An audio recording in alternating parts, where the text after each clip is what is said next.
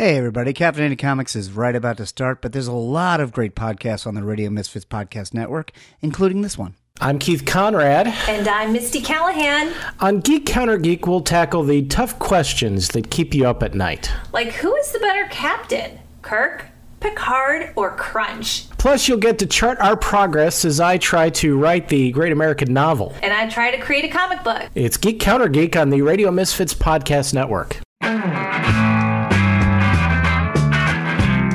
It's time for Caffeinated Comics, a lively discussion and debate on comics, film, television, and collectibles, all fueled by the magic of Frappuccinos. Now, here's your hosts, John and Steven. Thank you, this is Caffeinated Comics. I'm your host, John Clark. With me, as mostly always, is my co-host, Stephen Brown. And our topic has been blown to hell. Yeah, it happens. We signed off last week saying Birds of Prey was coming out this weekend, which it is out, and it has an 87 on Rotten Tomatoes. Compared to other DC movies recently, is that the highest rated? I mean, like Aquaman, I know got like, and Wonder Woman, I'm sure got. Well, Aquaman got like a 70.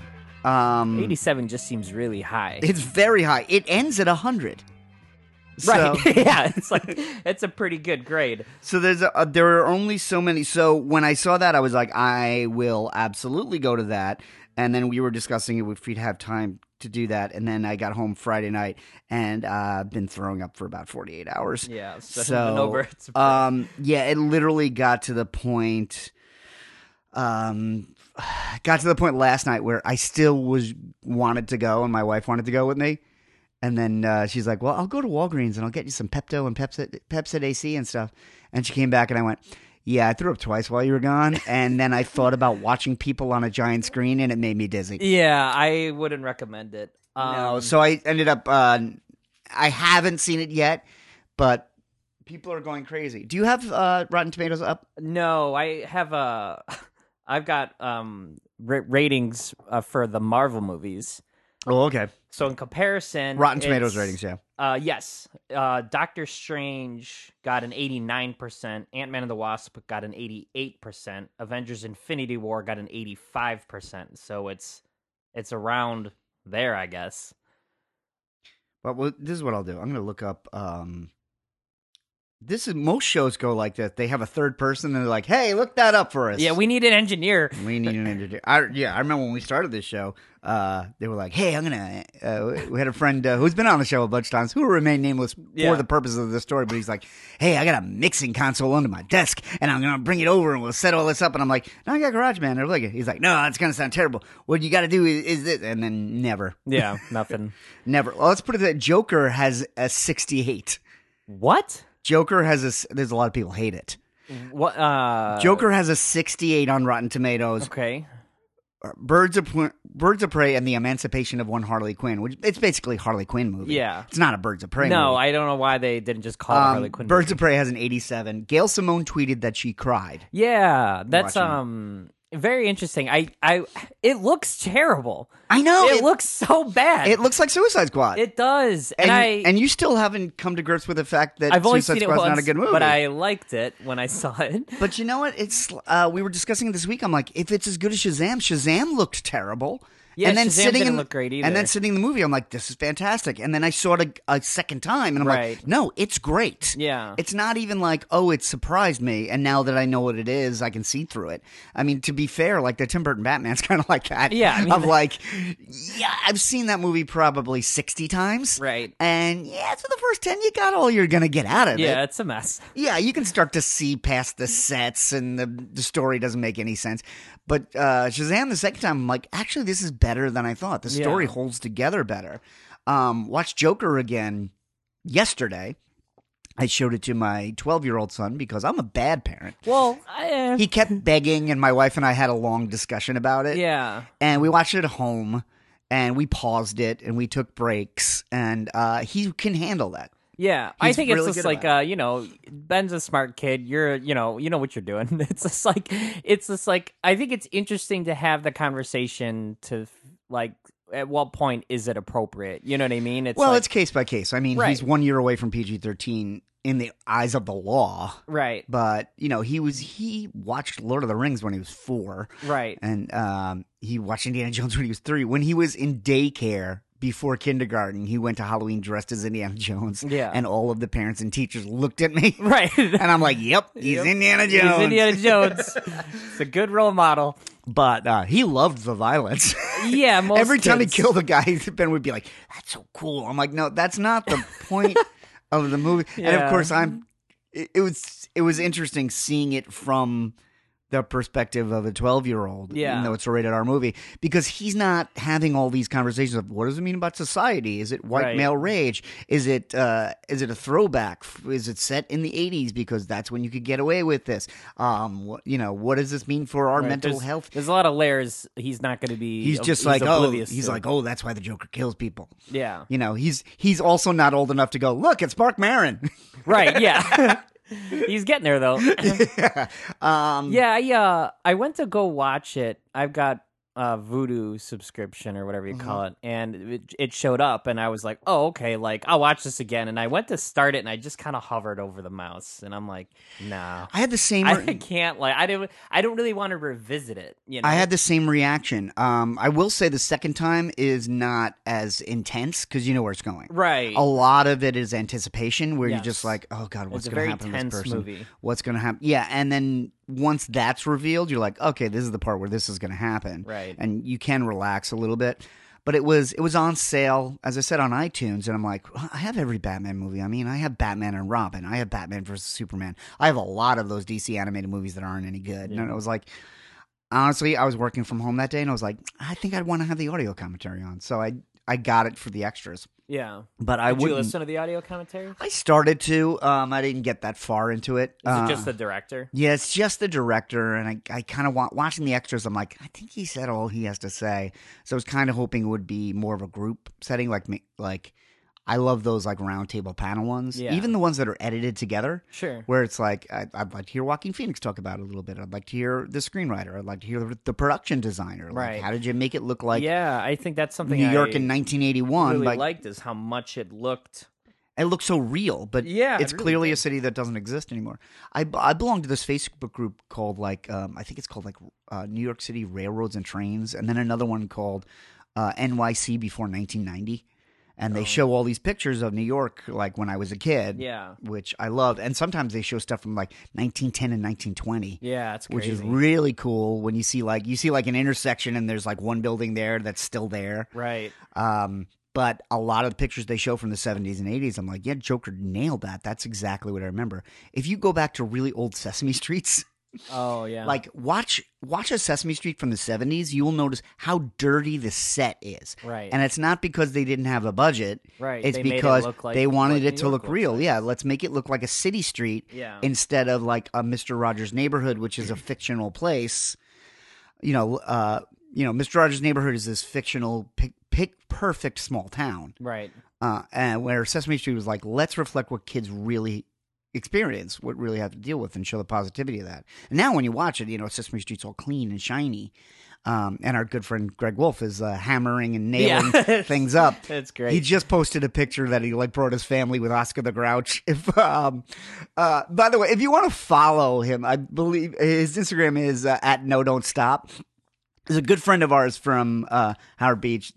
Sweet guy, a lot of fun. He's not like a social media personality, but he's a carpenter on Sesame Street. Yeah. So every couple of months, it's just him and Muppets. Yeah, it's cool. It's that's an awesome job. Yeah. Yeah, it's Do you really follow cool. him? I don't know. You should follow him. I gotta because find you him. I'm actually terrible know at him. finding people on Instagram.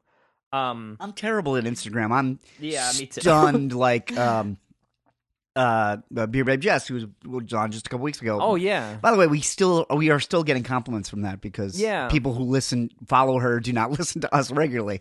So that was it was great to have her here. It was a really good episode, but she posted like 24 times yesterday. Yeah, she's a pro because I get I follow her on Instagram now, so obviously she's in the feed, but then on the stories that go through, and it's just like I think she posts more than most other people. Well, Instagram's all that I stories these follow. days. People really aren't posting to their Right. feed anymore. They're just doing stories. And so she had an event at a microbrew yesterday, and I swear it was like 36 stories in one day, and that's definitely working. It's getting attention. Oh yeah. I don't know how to do that. Like, what I know how to do is go to our Facebook page and go, "Hey, there's a trailer for Picard." Right. Yeah. That's all. Watch that, and then I get that retweeted to me. I got that today. Well, before we move on to other topics, which is something I never say, That's never happened. I actually apologize for not getting to Birds of Prey. It's doing so well. Like I said, it's being reviewed better than Joker. Yeah. I'm used to Margot Robbie as Harley. It bothered me in Suicide Squad. And Yeah. I'm like, this is the road we're going down. We'll go down that road. She's a decent actress. Yeah, I like her, and I've only seen her in a couple things. She's in like Wolf of Wall Street. She's in Wolf of Wall Suicide Street. Squad, and then there was something else. She's in Once Upon a Time in Hollywood. Oh, so I haven't seen that yet. Oh, but you have this- to see that. I really want to because Well, the Oscars are tonight, yeah. which is another thing we can't talk about. So we Right. can't talk about Birds of Prey because we didn't go. We can't talk about the Oscars because they haven't happened Right. until tonight. But I haven't seen that much that's been nominated. But Once Upon a Time in Hollywood is probably my favorite movie that's been nominated this year. Which of course takes things out of the running, like Avengers Endgame. Which was like nominated for special effects. Yeah, But the movies that are taken seriously, like Once Upon a Time in Hollywood, is way better than Joker. Jojo Rabbit is almost as good. Jojo Rabbit's really, really, really good. Yeah, I just saw. That's how behind we are. I just saw Jojo Rabbit yesterday. Because it's nominated, it's back in theaters for limited run did or you go? whatever. Yeah, we went to the. I thought it was on DVD by now. I didn't even realize It that. might be, but me and Craig and his girlfriend Lydia went to go see it, and her sister at whatever that theater is. That's like on top of a parking garage in Oakbrook, maybe. The one in the mall? Yeah, but it's like we were going to go see Birds of Prey there last night. oh yeah, we were there. It's in one the of those. afternoon. It's one of those AMC's where they've just poured a lot of money in, and they got the big plush seats, and There's they a bar. have they have bars, and they have IMAXs all Yeah. over. We were right about to see Birds of Prey in IMAX there last night. Well, we Yeah. could have run into each other, Might have. and then I would have thrown up on you. But yeah, I hadn't seen it. I really wanted to. This is like anytime a guy makes like a big movie, and then it's like I always am interested to see what movie they're gonna make next. Yeah, Because it's my like they've got clout or whatever now. my friend Trafton Crandall was a stand-up comedian with me, and now he self-publishes his own novel. So look for Trafton Crandall, which, by the way, is how you spell it. That's an awesome name too. Yeah, he's been on the show Yeah. before, but he was a stand-up comedian when I was, and he sublet an apartment. He used to call that the bank, and he would say when somebody makes a big hit movie, they deposit that equity in the bank, and when Yeah. they want to withdraw the bank, they make the movie they really want to make. Right. And I think that's what Ragnarok came out was this huge hit. Yeah. Taika Waititi wasn't like a big director before that. He had done a lot of stuff that people liked. No, well, he's probably best known for doing Flight of the Conchords and creating What We Do in the Shadows. He Yeah. had done What We Do in the Shadows before Thor Ragnarok, which I remember reading an people know interview- now because the FX show is really good, but right. but it was But I kind think that of FX show probably only got made because of Ragnarok, though. You know what I mean? probably. I mean, the movie was a cult movie. Yes. It was. I think it still might be on Amazon Prime, but it was something I heard about, and I was like, oh, it's the guy from. Yeah, it's- you told me about it. Yeah, well, there you go. It was. Well, I was like, oh, it's Jermaine from Flight of the Conchords. It's directed by the guy who directed a bunch of episodes of Flight of the Conchords. Okay, it's going to be like that, but horror. Right. And then it got really good reviews, and so I was like, oh, I'll watch it. And then it's one of the best horror comedies in the world. I'll put it up right next to Evil Dead 2 as one of the greatest horror comedies Yeah, ever it's made. great. I can't remember who it was. I was either listening to or reading an interview with one of the Marvel producers. It might have been Kevin Feige, who had said that was the movie they watched, and somebody in the Marvel studios watched that movie and was like, all right, let's get this guy to see what he wants to do, and they brought him in, and he wanted to do the next Yeah, Thor. so or whatever. I mean, Kevin Feige is incredibly smart. Yeah. but that was perfect that they put him on Thor Ragnarok because they were like, hey, which of our franchises is hurting the most? Right, which one's not working? Yeah, I and think, it's like it's it's not that Thor was losing money and they were going to stop making Thors. no, but it's the weakest out of the like standalone movies. You know? Well, it's hard to wrap your head around because it's about gods and originally when they announced it, I was like, oh, that makes a lot of sense because they'll make it like Lord of the Rings. Like they'll do the Right. Simonson stuff and it'll be Lord of the Rings all in Asgard. And then Kenneth Branagh did not make that movie, and honestly, the humor in that movie is what still works. The Asgard stuff kind of leaves you cold. And then the second movie is just a mess. Yeah, it's like and what's awesome is that they did so well that that'll be the first one we're going to get 4 of them. Yeah, after Avengers, you know what I mean? Right, it's the first. It is going to be. Yes, outside of Avengers, it's the first movie that's getting 4 because we're not getting Iron Man 4 or Captain America 4 because both of them have left. Yeah. And those were the other ones that were up to 3. Yeah, and I think what's nice is like this is kind of like it's gonna have typically what happens, and this happened with like Black Panther. It happened with Captain Marvel. I think it happened with Thor Ragnarok, where they did a lot better than the studio expected them to do. But when they were making them, the budget wasn't. They're expensive movies for sure, but it's like the next movie is going to have a much bigger budget than the last movie. Well, if you go back, those well original movies look great, but it's pretty clear when you watch Iron Man, you're like, yeah, this is a mid-budget movie. Right. Not that it's lacking in anything, not that it's like, oh, that CG looks fake, but it's a smaller story. Right. It's only Iron Man flying around and then fighting Ironmonger, and that's all. That's it. Yeah. But you put it up against the other big movies of that year, which were Dark Knight and Indiana Jones and the King of the Crystal Skull. Whatever you think of that, it was one of the big movies that year. Yeah. They made a 4th one. That made me happy. Yeah.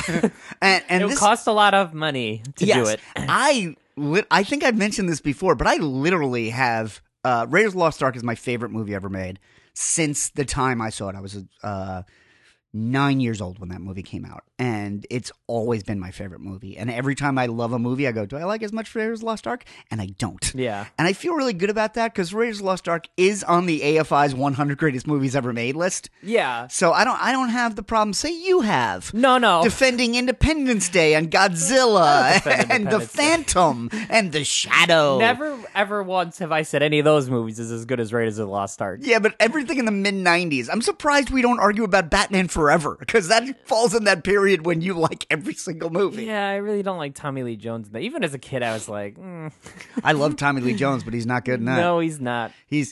I forget going back to Marvel. Every time you watch Captain America, the first Avenger, the first one. Oh, yeah. I every time he's in it. I know, and then I'm like, oh, but he's so my good. favorite thing in it. Look at him. He's making me sad. Those are the 2 best things about that movie when you go back are Tommy Lee Jones in it, and then seeing Haley Atwell, which we're now, 9 years after that movie, and I still can't get over her. I'm not used to looking at her yet. I like Stanley Tucci a lot too. Stanley Tucci's good. Yeah, he's real good in that. Yeah. But anyway, going back to Jojo Rabbit, Taika had for so long that, in fact, Chris Hemsworth gave Scarlett Johansson the script on the set of Avengers Infinity War.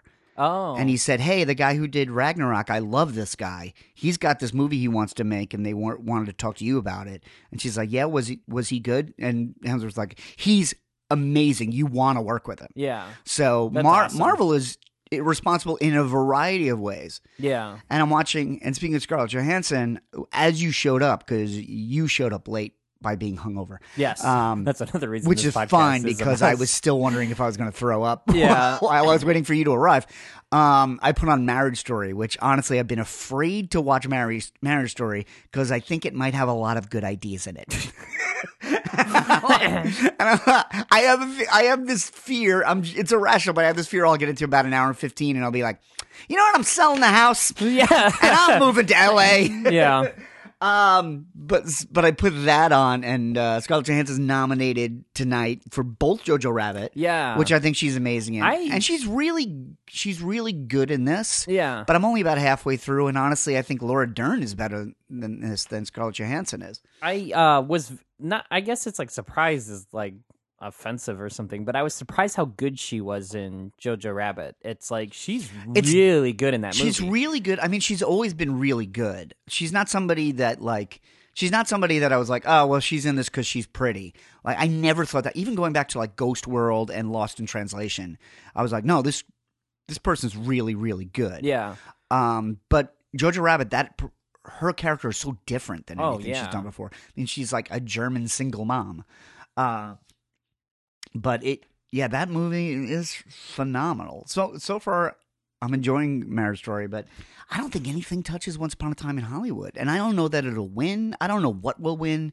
And there's always 5 or 6 movies every year. We talk about this every year. Right. There's always 5 or 6 movies where I'm like, didn't see it, because they're genres that I don't feel like I need to go to the theater for. Right. There's always a period piece, and there's always some kind of drama. Like Marriage Story, I wouldn't go to it, but here it is on Netflix. Right. Yeah, I think that's the thing is like if I'm going to go to a theater, it's like expensive to do so. So it's like I'd rather go see a movie that's funny or a big action like spectacle. I don't really want to go see like a drama. Yeah, for me, it's more, maybe I'm uncultured or whatever. But well, it's for me, it's more a matter of time. It's like that's going to block off my whole afternoon or my whole evening to go to this place, see this movie, and come back. So I end up seeing things that I don't want spoiled. And honestly, this podcast gets me to the movie theater more than anything else, because there's so many conversations we have where we go, literally this week, we're like, well, Birds of Prey is out this weekend, so we should probably go to talk about it on the podcast. Yeah. It used to be, I used to have to get to see all these movies because I'd get them spoiled at the store. And right, now I don't have that in, concern. yeah. But yeah, then the show is like kind of like if we don't cover it, it's like. Well, here's what's nominated for Best Picture: 1917. Did you see it? No. It looked fascinating. Looks like something you'd see on the big screen. Yeah. Period. War drama. I'm not going to see it. Apparently, the entire movie, it's directed by Sam Mendes, who did Skyfall. Yeah. Which I adored. But it's supposed to be all one shot. The whole movie is one shot. You saw it? Yeah. Okay, what'd you think? Maybe like 2-3 weeks ago. It is incredible. Yeah. And it's shot to look like it's all one shot, like all those movies are. Yeah, I'm sure it's full of hidden cuts. Oh, yeah. And that's part of like Birdman. Birdman's full of hidden cuts. But it's a lot like I would have preferred not to know it was one shot or shot to look like one shot going into the movie, because I spent the first 20 minutes of the movie being like, oh, there's a cut. There's a cut. Oh, yeah. There's a cut. And it's like, had I not known that, I didn't know Birdman when I saw it was one shot. Mm-hmm. And I got out of the movie and I'm like, oh, that movie really felt like a play. And then it wasn't until I think we talked on the podcast, you were like, oh, no, it was all made to look like it was one shot. I'm like, oh.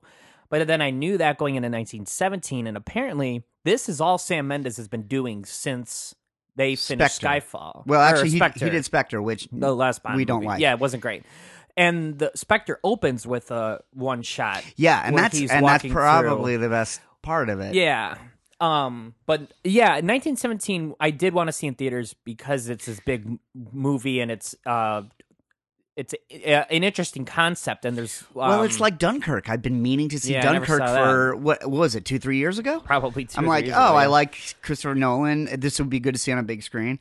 The interesting thing about 1917, I saw the trailer probably 4 or 5 times in the theater. Yeah, full of cuts. Like they don't make any notice of the fact that this is supposed to be seamless. Right. They're like, Sam Mendes made a World War I movie. Here's a bunch of stuff that you're going to see in it. Yeah. And then at one point I was in the theater and I leaned over to my wife and I was like, oh yeah, they said this movie's going to be one shot. And she was like, wait, what? Yeah.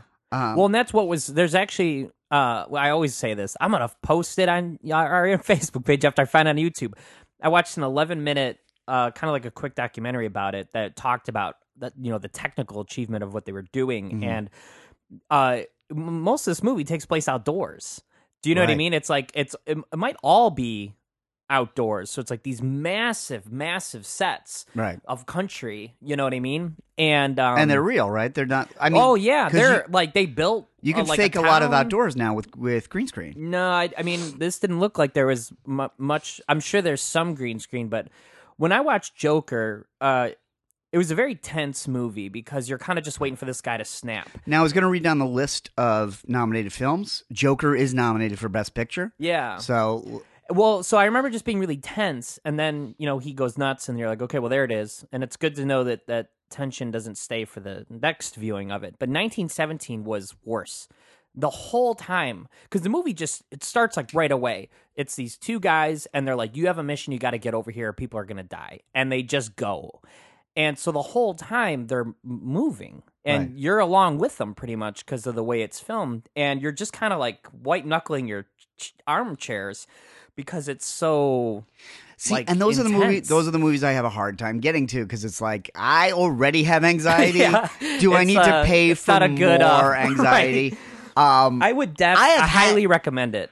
Yeah, I have had moments. I remember years ago watching Black Hawk Down with a friend of mine when it got really, really tense. Yeah. And I just jumped up in the living room and went, "This is why I hate people." So there's a ramping, which explains why I haven't seen Parasite. Parasite is nominated. Oh, yeah. And people, talking to a couple of people at work, they're raving about it. And I like horror movies when they kind of get under my skin and make me feel creepy. Yeah. If they make me feel tense, I do like them. Yeah. Like if they make me jump, I'm mad. I hate I think jump jumps scares. are cheap. Like I liked Us a lot. I think Get Out was the best horror movie I've seen in the last 5 years.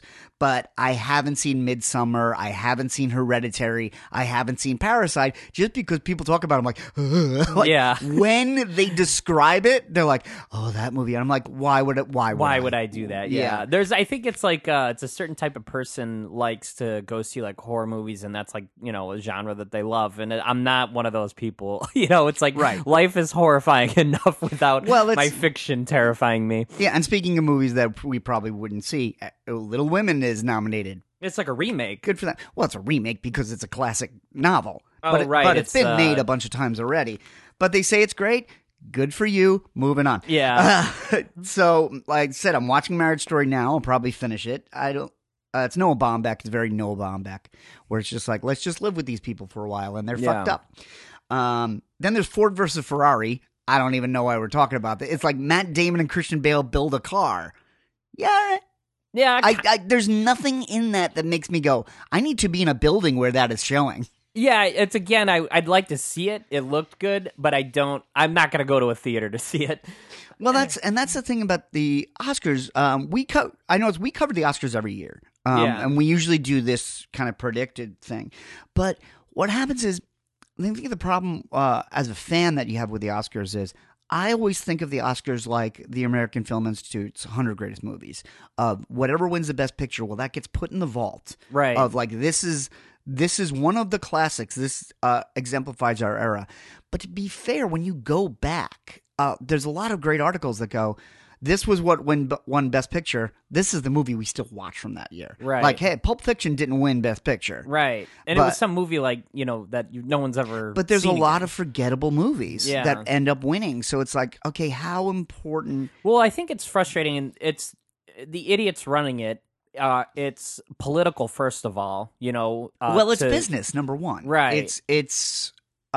It helps people's careers immeasurably. Yeah. If you win an award, I mean, every industry is like this. I have one award for advertising on my shelf from 9 years ago. Yeah. But I got this award and still on my resume. Yeah. Because if you win an award, you're now an award-winning guy. Yeah, and that's really what the Oscars are.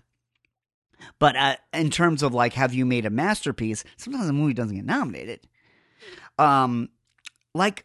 And sometimes things are nominated just for past glories, like The Irishman is nominated. I do not think The Irishman is one of Scorsese's best movies. Right. There are moments in it that I really enjoy because they remind me of Scorsese's best movies. There are moments in The Irishman where I go, oh yeah, this is like Goodfellas. This is like Mean Streets. And I'm like, yeah, I like those movies more than I like this. So just go watch those movies. Yeah, it's like The Irishman has a kind of reunion special feeling to it. It's like, oh, look, he got Joe Pesci and De Niro back together again. It's like greatest hits. And this time Al Pacino's in it. And it's worth watching. I wouldn't even... Seems too long. Well, I wouldn't even watch it in one sitting. Yeah. I would, pause it 2 hours, come back, pretend it's like a 6-episode series, which is actually what Tarantino did with Hateful Eight on Netflix. He turned it into 6 episodes, which I haven't seen. I've only seen the movie once, and I liked it, but I don't know that I want 6 more hours of it. Right. And then I believe the final movie, the only movie we haven't talked about, would be my pick, which is Once Upon a Time in Hollywood, which I adore. I've seen it 3 times now. Oh, wow. And I'm a big Tarantino fan. Number one, because I'm a Gen Xer, and that's, you have to. Yeah. It's on your card, Yes. If you were in college when Reservoir Dogs came out on tape. You're watching this forever. And then you were still in college when you went to see Pulp Fiction in the theater, which, by the way, came out the same year as Ed Wood. Yeah. You're kind of locked in. And I love Quentin Tarantino.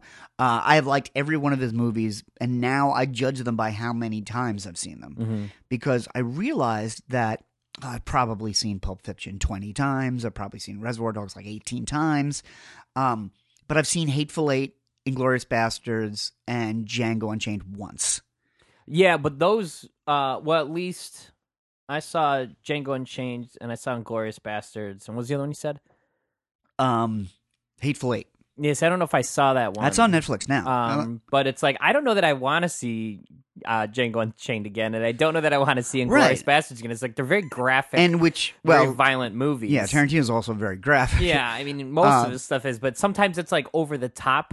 Like Kill Bill's very like, it's a little ridiculous. Well, he gets the end of Inglourious Bastards. He gets the K&B guys work on his movies. They did like Evil Dead and Walking Dead. And, Yeah. like he gets horror guys to do his action. He's going over the top. yeah, But with all the and with each movie I go, there's a new Tarantino movie out, I'll go. There's certain directors, this probably locks me in generationally. There's certain directors that I'll always check out because I love their early movies so much. Right. Tarantino's one of them. Scorsese's one of them. Tim Burton's one of them. And I've been burned on Tim Burton probably more than the other two. yeah. He's There's a couple I haven't finished. yeah. There were He's a weird man. he's a weird man, but when his weirdness works, man, like He needs handlers, I think. He needs somebody to kind of rein in his like wilder impulses. You know what I mean? he needs a very strong script. yeah. That he needs to stick to because he's not going to tell a tight story on his own.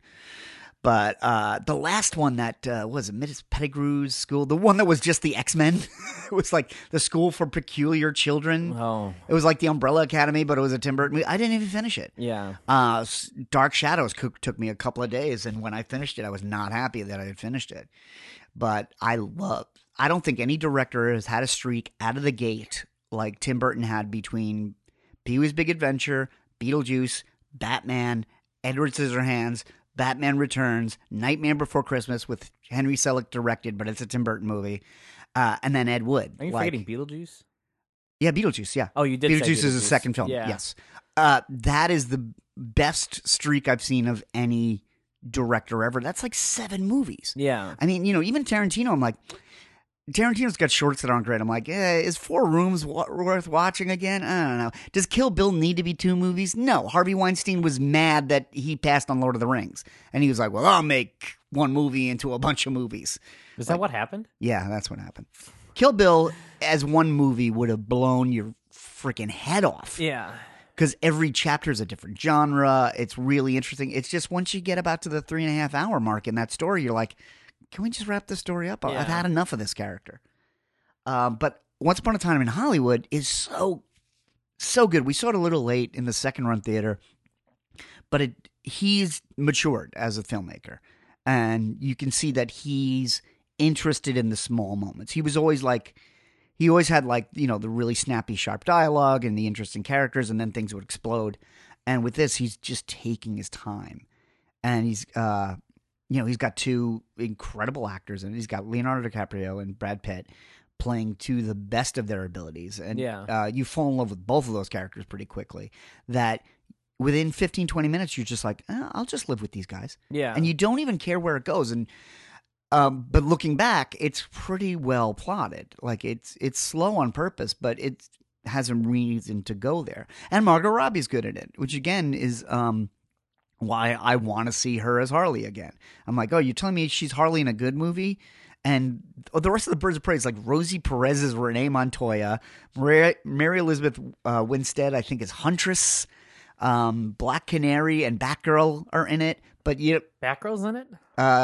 Cassandra Cain Batgirl is in it. Yeah. I think they just say she's Cassandra Cain. I don't think she wears a batsuit. Jared Leto doesn't show up in this movie, right? No, apparently the storyline is like this is what happens after she breaks up with Joker. I think Jared Leto is not even in it. But is this? This is they said it is a sequel to Suicide Squad, but it's much, much better. So I think it looks like Margot Robbie's Harley is going to have basically a timeline. Yeah. So Suicide Squad did happen. This is the sequel to that, and then I think it's going to go into James Gunn's Suicide Squad 2 because she's going to be Harley in that. But I thought his movie was a reboot. I think he's just going to I think we got to look at these DC movies now like new creative teams coming onto the book. Oh, Where okay. I was in a weird thing this week where I'm subscribing to Amazing Spider-Man and they missed an issue. Oh, yeah, we talked about this last week. You were behind, but then you're behind because they missed an issue. Yeah, so I was waiting for 37, and I'm waiting, and then 38 showed up. So then I sent Marvel an email, and I'm like, hey, I never got 37. And to their credit, they responded right away, and they said, this is what we can do.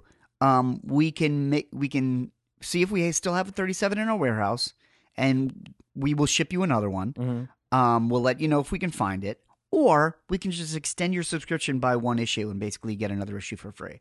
So I was like, you know what, give me the issue for free. And then I went to Challengers has a second store in River North, which it's right under the train of like Chicago Avenue in Franklin. Oh, awesome. Which drives me insane because it's literally around the corner from the job I had 4 years ago. Yeah. And I'd be like, I could have been here every day. Nice. But it's 2 blocks away from my wife's office. Yeah. So now it's this excuse of like, well, I got to go up and get this issue. I'll take you out to lunch. Right. So I got that, and then they had the 3 James Tynion Batman issues now that Tom King's done. And I'm like, well, I'm using my card. I got this one issue of Spider-Man. I'll catch up on that.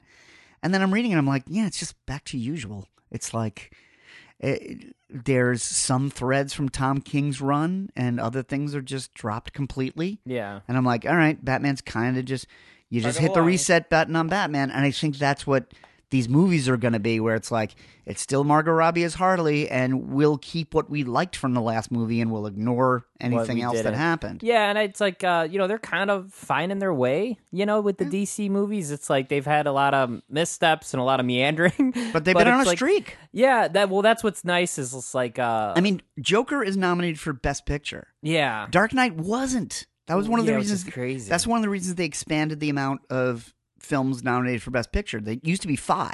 How many is it now? It's like 10. Oh, wow. Some years it's not 10. Some years it's 9 if they can't find 10. Yeah, but it was after that where people, why didn't you nominate Dark Knight? And they were like, oh, we had too many movies, and it's a superhero blockbuster action movie. It's not like a real movie. And people are like, no, it's one of the best movies of this decade.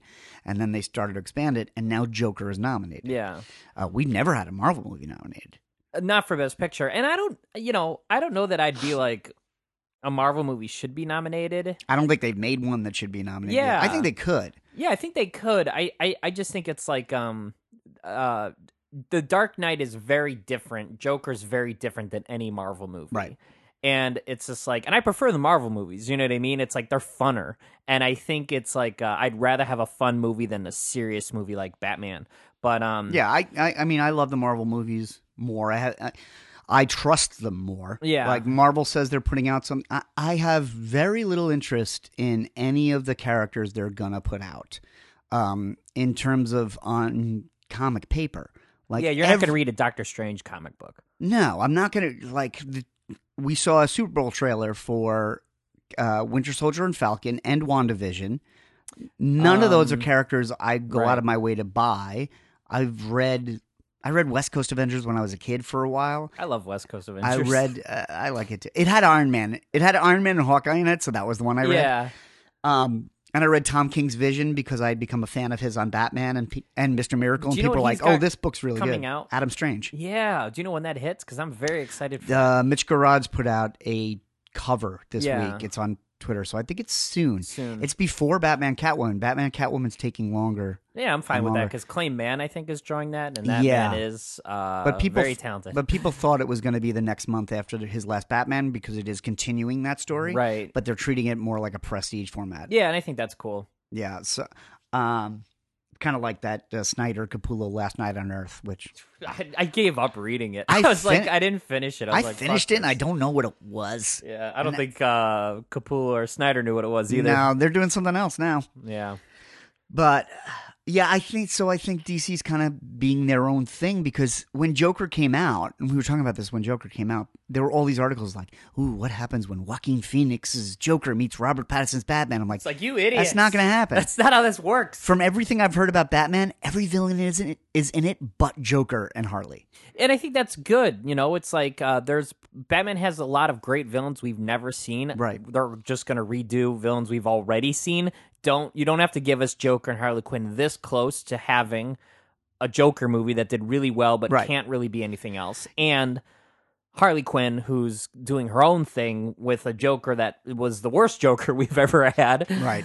Yeah, I don't need the Joker that fast. It's like what Spider-Man's doing. Like, since Tom Holland has taken over Spider-Man, there's been no hint of a Green Goblin, and fine. Yeah, I had too many.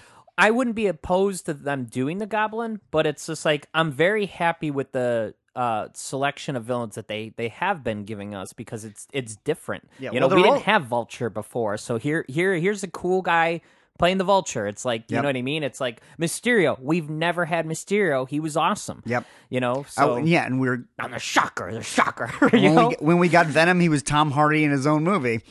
Which was weird. And now we're getting Morbius. We're getting Jared Leto, who is the worst Joker, as Morbius. Yeah, which is interesting. And now we're getting a Craven movie. What? Yeah, that was announced. Is that Craven? There were a lot of rumors that Craven was going to be the villain in the third. Tom Holland, but now it sounds like Craven's going to be his own movie, like Morbius and Venom. Is it because like Venom did so well for Sony, they're just like, we'll just do villains now? Yeah, well, the thing with then like Joker's getting nominated, right? Well, the thing with Sony is Sony's had such a hard time doing Spider-Man on their own. They announced that they weren't going to work with Marvel for the third Spider-Man movie. Fucking people morons. Went nuts. Tom Holland got drunk and called them. Yeah, that's adorable. Actually, I've heard it's the other way around. Was he called them and they called him back and he was drunk? Oh, even better. But apparently this movie's going to be the last, so it'll be a trilogy. But then Tom Holland is supposed to continue being Spider-Man in these other movies. And then the real thing that threw everybody for a loop was in the Morbius trailer. Michael Keaton is in the Morbius trailer. Yeah. So Sony's trying to have it, which I think makes a lot of sense, it's like the Spider-Man books are over here and Spider-Man's in the Marvel Universe. Right. But we're not going to cross over in the Marvel Universe. And that's the way the books are. Spider-Man doesn't cross over into Avengers very often. But we know every month that they're still in the same place. Yeah. And if they can handle it like that, that's great. And honestly, it's all about hiring the right talent because Sony did make Spider-Verse without Marvel, and that gives me a lot of hope. Venom was a crazy 90s mess. The two Andrew Garfield movies were terrible. But other than that, I'm like, if Sony wants to make as many Spider-Man movies as they can, it's the only character they have for Marvel, and it's a solo character, but he does have a really cool supporting cast. So if, like Birds of Prey, if Morbius is good, I'm going to go see it. If it's not terrible, I'm going to go see it. I mean, we saw Venom, so it's like, how much worse could it possibly be? And Venom's not the worst thing I've ever seen. It's dumb and crazy. It was like Venom and Aquaman are both dumb and crazy. They both did really Aquaman well. Leagues ahead of Venom. No, I put them neck and neck. Oh no, that's crazy. No, they're both nuts. And they are making a second Venom. Yeah, they're making a second Venom. I believe they're making a second Aquaman. But is Tom Holland going to be in the next Venom movie? So, from what I heard, Sony really wants that to happen. Now, whether or not they can clear that with Marvel, I really thought Tom Holland was going to be in like a post-credit scene in Venom, and instead we got Woody Harrelson and Ronald McDonald going, "Hey, everybody, I'm Carnage. You want to see some Carnage?" I don't want to see Carnage as 58 years old. I like Woody Harrelson. And I don't want him to be Carnage. Like, Woody Harrelson does crazy well, but I don't. Carnage should be younger than Venom. Carnage should not be 20 years older than Venom. It's going to be a grandpa. Grandpa Carnage. I kind of want to watch Venom again. Yeah, well, it's so weird. It's bad. Yeah, so if I feel like both Marvel and DC and the different studios that produce them have shown me that if you can make a movie solidly, I don't care who it's about. They got Sam Raimi back to do Doctor Strange 2. Yeah. That is nuts. So did we talk about what happened with Doctor Strange 2? The original director, Scott Peterson, who directed Doctor Strange 1, walked off. Yeah, and so I heard, we don't have all the details, but what have you heard? Well, I heard is that, like, first that the Disney Plus or streaming app or whatever it's called was kind of rushed out. There wasn't a lot of new material on it. Well, there's no Marvel yet. I mean, The Mandalorian is really the one big thing and I got. think what happened was Apple was coming out with their streaming app. Disney just couldn't wait. So as soon as The Mandalorian wrapped and was ready, they put it out. And it helps that The Mandalorian was great, and now they have all this attention. Well, the Apple Plus app is weird because they just put out Mythic Quest Raven's Banquet this weekend, which is the perfect Venn diagram of my son and my son.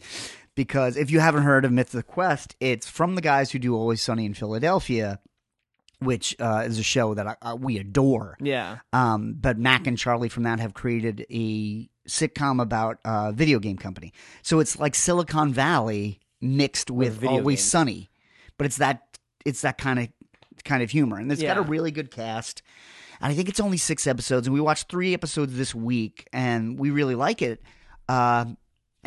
But we got Apple Plus for free because he got his own phone. And if you buy any Apple product, they just give you Apple Plus for a year. Yeah, I mean, that's a smart move on their part because it's like you get it for a year, you use it, and then it's like, oh, this yearly subscription's up, but look at all this new shit coming out. Well, the weird thing about Apple Plus is it's the only streaming platform that has no catalog. There is nothing old in it at all. Like, you can't find reruns of anything. Like, even CBS All Access. And I joined CBS, quit CBS, went back to CBS. And Picard is as good as The Mandalorian in its own way. I've just watched the 3rd episode, and I absolutely adore it. It's gotten me back to rewatching Next Generation for like the 15th time. I have all my Diamond Select Next Generation figures out on the shelf. Why those were out. Because I've been watching a lot Picard, of it. Yeah. Which, by the way, if you have any of the 7-inch Diamond Select Star Trek The Next Generation box, if you flip it over and it says "Welcome to the 24th Century," I wrote that. That's great. It's because when I was at Artisan, I still have good friends that are still there, and every now and then I'll get a project and I'll do it for free, and I'll get toys for free. Yeah, it's nice. That's a nice. Yeah, it's like you getting paid in toys is probably as happy as you getting an actual paycheck. Oh yeah, It's been a little while. It just cuts out the middleman. You don't have to go to a bank. It's just you get the toys directly. Well, to for you. the projects they give me, the amount I would charge them would just buy the toys that they would send me.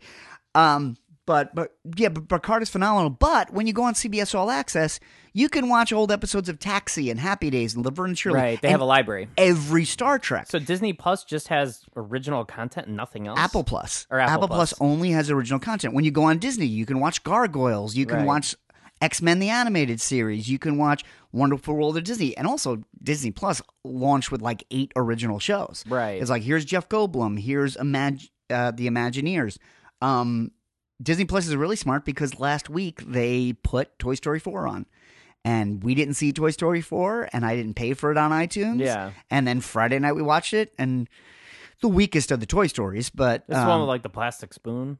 Yeah, with Tony Hale as a plastic spoon. Key and Peele are in it a lot. Keanu Reeves is in it. Keanu Reeves is in it, yeah. It's fun, but it's not great. Like the other 3 movies... They need to stop making Toy Story movies. Yeah, the other 3 movies are great. And with this one, it's like, we gotta make another one? Right. I don't know that it really says anything new about toys the way all 3 movies did.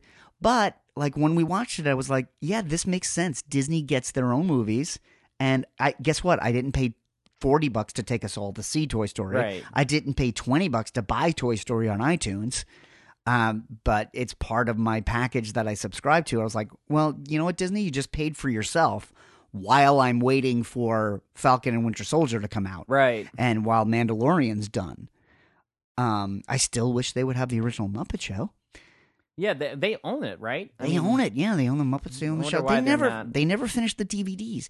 There's a big problem with music rights because every episode of the Muppet Show has like 7 songs in it. Yeah. And like they're singing Beatles songs and, and it's frustrating because it's like it's the Muppets. You know what I mean? It's like it's akin to like Sesame Street. It's for kids. You know what I mean? Yeah, not the Muppet Show actually. The Muppet Show was a variety show for all ages. Like variety shows were big in the 70s.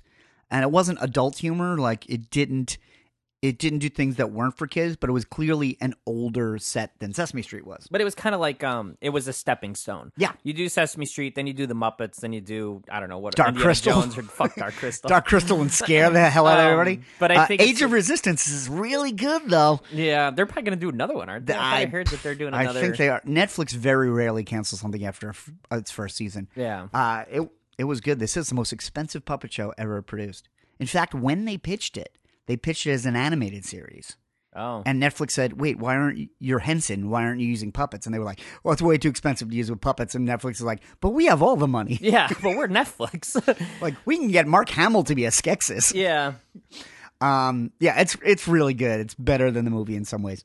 Oh, Doctor Strange. Yeah, Doctor Strange too. So yeah. the reason I had heard he walked off the set was because they moved WandaVision up, which to get more original programming on the Disney app quicker. Okay. And if they move something up, that means things probably changed. That had a domino effect, and maybe he got frustrated because whatever he had pitched as Doctor Strange it's coming 2 got out changed. Oh, right, because they did This say is with supposed to lead WandaVision that it was directly into Doctor Strange. I would expect him to be in an episode, if not like the last episode or something, is some kind of like cameo or something, because it's like we ran out of a lot of the classic Avengers, with Iron Man and Captain America not being in things anymore. So I think they're going to want to push these other guys like Black Panther, Captain Marvel. How long till we get Doctor Wonder Strange. Man? We were supposed to get him. Nathan Fillion. Nathan Fillion was going to play Simon Williams in Guardians of the Galaxy 2. It was going to be a cameo. I think he was going to be on a movie poster that they go to. Kurt Russell was going to take. And he did tweet. He tweeted himself in a long wig, like flying a spaceship. And it was that shot. He was supposed to be playing Akron. Because in the comics, Wonder Man went to that planet with the Avengers and then wrote a script based on Akron. Wonder Man is so weird. That movie. Wonder Man is so weird, and all he is awesome. All he is strong, and he has the most convoluted backstory. Yeah, he was like a guy that owned an electronics company that was going under, and his brother was a Grim supervillain. Yes, and then he died. But Baron Zemo gave him superpowers. Yeah, to bail his company out. Well, yeah, he's like, I'll pay your back taxes if you let me inject you with radiation. Right, and then fight and kill the Avengers. Then he dies. Then he got brought back by a chicken man, the Black Talon. And then they took his brain and put it in the Vision. Yeah. Who's also the original Human Torch. Yeah. This is why Avengers is not my favorite. I love it. I love the Avengers. You know what? X-Men is about as convoluted as I get, and there is a drop-off point for me around 96. Around 1996, I'm like, I can't follow this anymore. I'm rereading The Wedding of Scott and Jean Grey. Yeah, how much of a mess is that? It's teetering. Did you ever read the Scarlet Witch and the Vision's wedding? No. They got married at the same time that Mantis married Swordsman. It was a ghost of Swordsman, right? Who was a ghost. And they got married by Immortus. It was a dual wedding. Well, let me ask you one question. Yeah. Did Roy Thomas write this? Probably. Roy Thomas just seemed lonely. No, you know what? It might have been either Roy Thomas or was Steve Englehart. I think I sum up. Well, Steve Englehart wrote that Wanda and Vision have twins, and they're like, "How did that happen?" He's a robot, and they're like, "Oh, she used her magic powers to have twins," but it turned out the twins were made out of magic. So then they disappeared, and then Master Pandemonium, who is a demon that can separate his limbs like Voltron, and he has a star hole in his stomach for more demons to come out. Demons can fly out. At one point, when here are your babies, and he had baby hands. Baby hands. It's horrifying. And that was the point. I'm like, I am really not reading Avengers anymore. Yeah, that's great. That was West Coast Avengers, I think. Yeah, it was when I quit. The greatest thing in the world. This week, I think in my 35 years of comic book collecting, I have never been more grateful than I am to Comixology, because they just keep giving me these big classic runs that I haven't read or that I want to keep in the cloud for pennies an issue. Like, they just keep having sales that are like, for 84 cents, you can have every issue of like Chuck Dixon and Graham Nolan's Detective Comics. Yeah. Oh, by the way, slightly political, but Chuck Dixon and Graham Nolan have both been on the show. They've both been good friends of ours. They both treated us very well. I support them. If you don't know, they created Bane. They did Batman for a long time. They're also Republicans. And really? Yeah, they've always been conservative. Chuck Dixon definitely has that like military. Chuck Dixon like wrote G.I. Joe and Punisher. Like he likes that hard-boiled military stuff. And they're not MAGA hats, but they're getting treated on social media like they are. And they basically, I know Graham Nolan tweeted some stuff about who cares if Rush Limbaugh got the Medal of Freedom this week. There's been a lot of weird guys that have gotten the Medal of Freedom, and I'm definitely on the other side of it. Yeah. Like if I wasn't so much of a realist, I might be a Bernie bro. Yeah. And not to jump around, but Saturday Night Live last night, Larry David was Bernie Sanders again, which is always worth it. Yeah, he's great. And he goes, I don't know how it happened. I don't know where it happened, but somehow I ended up the leader of an army of internet trolls. Yeah. But I'm pretty far left and they're pretty far right. But they're not crazy. So I don't know that I need to defend them or anything. But honestly, they have never said anything offensive to me. They have. I don't see anything they're posting online that seems crazy or conspiracy theory or MAGA hat. My problem with Trump supporters is really the hate and the inability to see logic. Yeah. Where when things happen like the acquittal this week, where they're like, well, Nancy Pelosi's a bitch. I'm like, that's not your argument. Right. Like, your argument is he did something illegal, they let him off. Do you have a reason that makes sense? And your reason for making sense is not, I hate you. I've never heard anything like that come from Chuck Dixon or Graham Nolan. Yeah. Ever. Chuck Dixon has been on the show 3 times. Graham Nolan's been on the show once. I've talked to them on social media probably once every couple weeks. It's one of the things I am proudest of this show, that people that I have been able to get on the show and talk to for a while, then I have a relationship with. So I know everybody's quick to be angry, and there's a lot of reasons to be angry right now.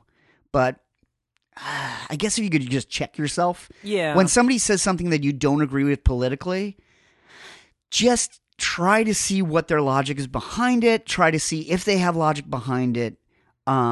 Not everything that you disagree with is hateful. Yeah, I think that's something to remember is just like it's a big country. There's a lot of different ideas out there. I think as long as it's, obviously there's like the cult of personality with the MAGA idiots, but it's right. Like, we are at a dangerous time right now, and we absolutely need to defend the things we value because everything is under attack. But there is a line, it's just like, I don't think these are the two dudes that people should be attacking. You right. know, it's just like, if you're conservative, that's fine. I think it's something where it's like, as long as you don't have this blind allegiance to a person that's clearly breaking the law. Yeah. It's just kind of like. And it's like the Me Too movement. I absolutely support the Me Too movement. I hate bullies in all forms, which is why I hate Trump. And sexual harassers are bullies.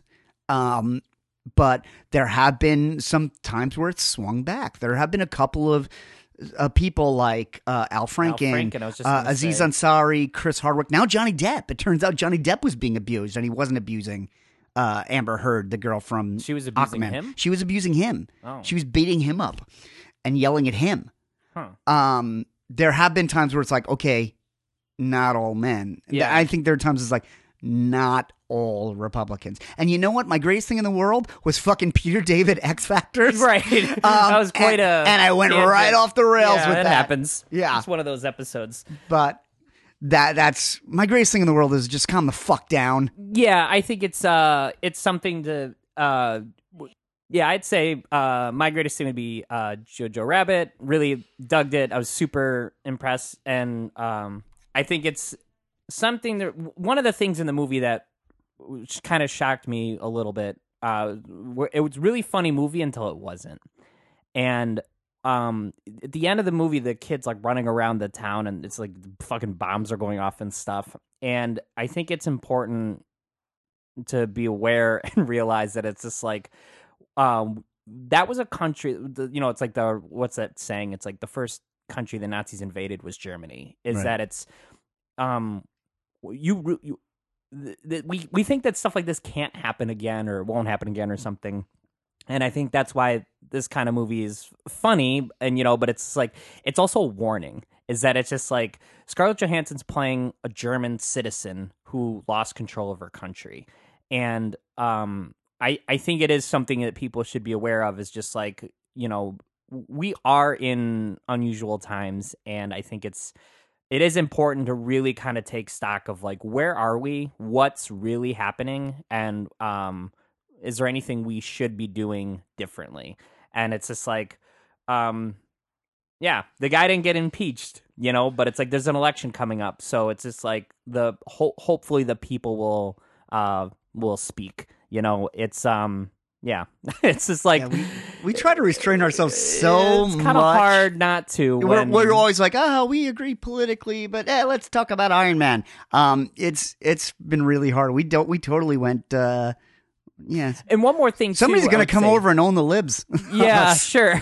But we're libtards. We're two libtards that like talking about superheroes. But I think the thing is, it's important to remember is just like people be like, don't put politics in your superheroes, your entertainment. It's something. I've been seeing that a lot. Yeah.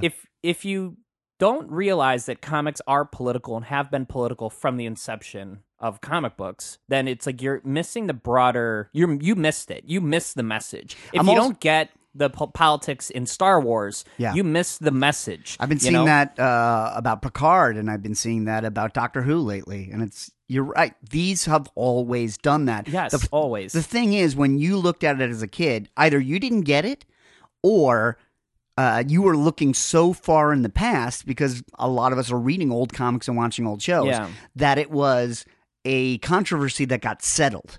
Where you're just like, oh yeah, you weren't. When you see somebody talk about the right side of history, if you see somebody talking out against slavery, in the 1800s, you go, yeah, of course they're right, and you don't think twice about it. Right. I think it's like Captain America is a great example of the cover of the first issue. He's punching Hitler. Yeah. And it's just like, we weren't at war. Captain America shouldn't be political. Well, yeah. He's wearing the fucking flag on right. But it's just like, we weren't at war with Germany when that comic came out yet. Right. And it's just like, that was a very political thing to do. He was the leader of another country. And I think it's something where it's just like, you're kind of just dumb, if you're not picking up on this shit. I don't know what to tell you. Yeah, well, if you want to tell us why we're dumb, there are ways to get in touch with us. I am at Not in My Book on Twitter and Instagram. I do not post as much as some of our friends. Probably should be posting more. Yeah. I don't like pictures of my own face. That's you got a lot of the nice stuff, though. Tends to shut me right down on Instagram. Pictures yeah, I tend to look at people with Gibson guitars all day on Instagram. But I'm Not in My Book. You can follow me there. You can also go to the Facebook page, facebook.com/caffeinated comics, where you can see us announce things like Sam Raimi directing Doctor Strange. Oh, by the way, which we didn't even get to, why that's a good idea. Yeah, I'm very excited. Do you think that means Bruce Campbell is going to be in it? Yes, I do think it's going to be Bruce Campbell. Bruce Campbell is in The Wizard of Oz. There's a great story Bruce Campbell wrote about in one of his books that was the Oz Great and Powerful, which wasn't good. That was James Franco, yeah. I wanted to like it. But it was so big, and it was went crazily over budget, and Bruce Campbell said it was much, much bigger than any of the Spider-Mans, that when he went to do his cameo, he didn't see Sam. And these guys grew up together. Yeah. These guys stood, in 2008, they stood next to me on a line for an open bar at a Lucasfilm party at San Diego Comic-Con.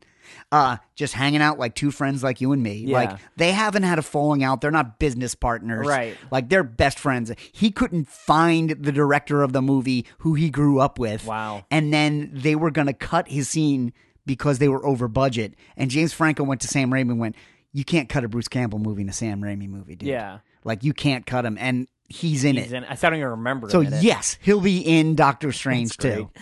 I don't even care who he is. I don't care either. And Spider-Man, he's nobody 3 times. He was supposed to be Mysterio. And he was going to be the same guy. Yeah. That he'd been trolling Spider-Man for like a decade. It's a very Bruce Campbell thing to do. Yeah, it is. Well, how do we follow the show? You can follow the show on Spotify, Stitcher, the iTunes podcast app. We are proud members of the Radio Misfits podcast network. You can follow me on the Brave Butter Pecan on Instagram, and we will talk at you next week. Yes, and find us on social media. Say hi, #libtard.